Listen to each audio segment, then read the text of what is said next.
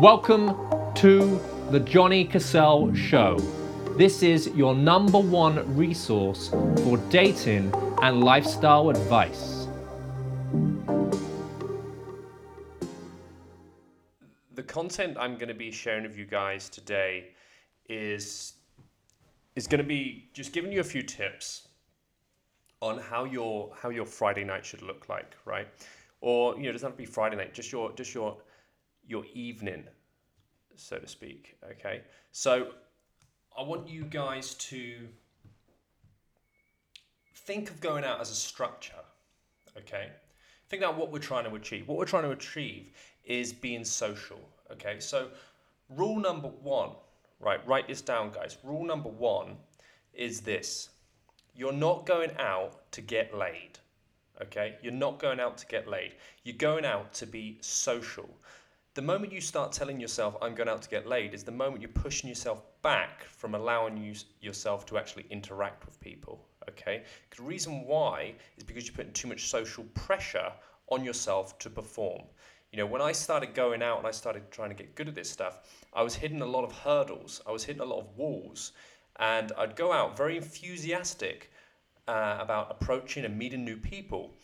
But the problem was I couldn't get started. I was finding it very difficult to get started at the start of a night. I had this great idea about how to go out and I'd approach so many people. I'd flirt with girls. I'd, meet new sorts of friends, etc. But I couldn't get myself out of my head. I was failing to interact with just the first person, okay? So I looked at it, I thought, what's stopping me? What's stopping me? It was what I was telling myself. Right, when me and my friend were, sat around each other's houses or whatever, and maybe we were having a few drinks, and we're getting G'd up and in the mood to go out. We were like telling ourselves that we were going to go out and get laid, right? We put so much pressure on ourselves to actually get laid that we didn't even speak to anyone, right? So what I started saying to myself, like, listen, man, we got to stop this. We're not going out to get laid, okay? We're going out to meet fun and interesting people, right? And of course, once you have that at the forefront, anything that develops more than that is great. But of course you're going to go out and actually get laid. Of course you're going to go out and meet people and get phone numbers and meet, but you must allow yourself to say, I'm going out to meet fun and interesting people as opposed to getting laid, because you're putting too much pressure on yourself. So that's point number one, okay? Get the mindset right. Okay. I want to talk about also how you can prepare, how you can create this social snowball, as I call it, right? What I want you to do, I want you to organize your pad being the place where people go before a night out, okay? You don't need to know 10 or 20 people, okay? Just start small. Just one person will do for now, okay? Invite that person round, have a few drinks, put some music on, get yourself in the mood. And your next task is then to interact with three new people that you don't know, right? If you're getting a taxi, the first interaction is obviously going to be the taxi driver. What's the second interaction going to be? As soon as you get out the taxi, you might see someone with nice shoes or a nice dress, or it might be even a guy that's dressed very well, right? Just compliment someone. You're not trying to pick them up. You're not trying to get a phone number. What you're trying to do is stay social, right? Stay social, guys, because if you're not in that social element, then you're going to find it very difficult to step up when you do see someone you like, okay? So 2 points there, right? Get your mind right by bullshitting yourself effectively, right? By basically saying, I'm going out to meet fun and interesting people. And number two, right, is warming up. Right, start creating that social snowball, right? Meeting people is a social thing, right?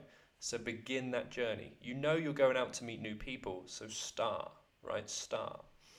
Okay, third point I want to make is the place that you'll probably go before you go to the main place, right? Conventionally, the traditional thing to do is you go out, you go to a bar, and then you kind of go to the main bar. Everyone kind of joins up at the end of the night from different bars. Maybe that's the late bar, right? But the first bar, I want you to see it as a place where you can start just planting seeds, okay? We call this the pre-approach, right? So maybe you want to get a bit of eye contact going on across the bar.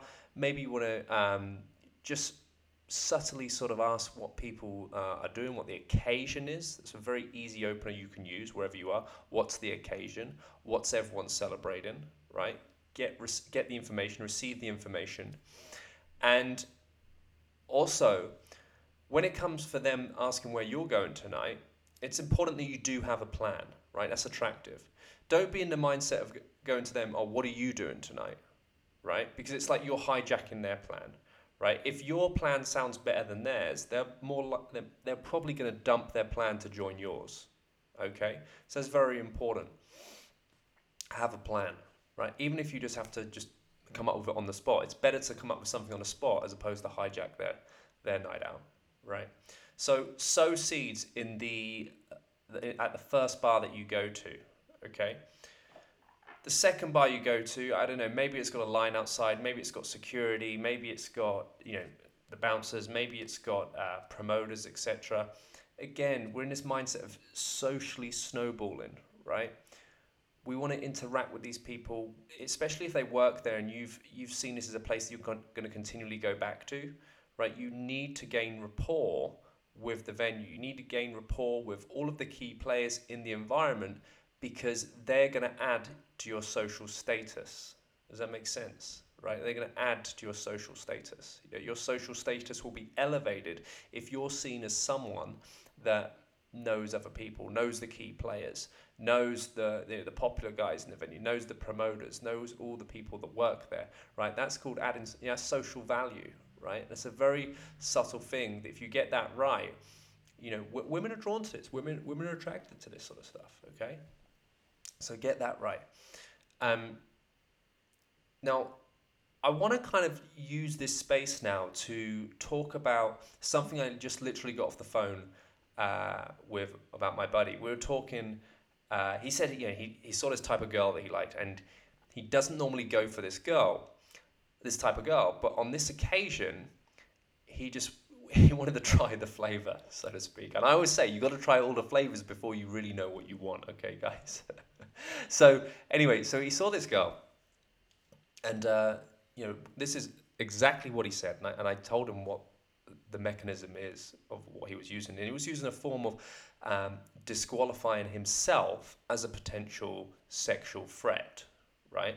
So how we do that is, what I normally say is stuff like, look, damn, if I didn't have a boyfriend, you'd so be mine, right? Or if I didn't have a boyfriend, we would get we'd get into so much trouble with each other, right? Which is a very fun one, and it kind of makes them want you, but then there's like this little barrier in place. It's a very little flirtatious technique. I really want you guys to try this tonight. But his one was this, because before you say anything, I haven't come over here to try and pull you, but I have to say, you look fucking hot in that dress, right? That's a very, very good thing to say, guys. It's a very good flirtatious technique. Use it. It's very, very powerful. I'm excited to go out there and give that one to one of my clients. But yeah, get used to using this stuff. Get used to trying anything you hear me say or share with you, like on Facebook, on Instagram, on these live casts. The best thing you can do is go out there and actually use it, right? And see how people respond. That's where the real learning is at, right? You can hear me talk about stories all day, but by going out there and actually using this stuff, that's where you're going to learn, because you're going to start collecting the responses from people. Okay, so another little note I put on here as well is the time frame. When people go out, there's a certain time frame that goes on, right? And it's different in certain places, but normally you're looking at sort of, we're in London right now, so I use London as an example, okay? So first of all, when you go out, you've got the after works crowd, right? So it's people that go out for a drink after work with their work buddies, whatever. And this time bracket's probably around, 5:30, 6, 7, rolls on to about 8, right? You've got that sort of crowd. And then when you go around 8, sort of 9, 10, you've probably got people there that have just popped out to have something to eat, right? So they go into a restaurant. So if you know a great place that combines a cocktail bar, lounge area with a restaurant, this is a great place to position yourself in, because you're going to get a lot of different types of traffic on a night out, okay? So you've got that crowd. So 10, 11, 12 o'clock, you've kind of got the going out crowd, right? So it's a different crowd you tap into. And again, if you're in like a cocktail bar combined with a restaurant, you've got a mixture of people. You've still got maybe the after works crowd there. You've got the people there that have had something to eat and now they're getting up and they're still, they're having like a drink after because the bar's pretty fancy.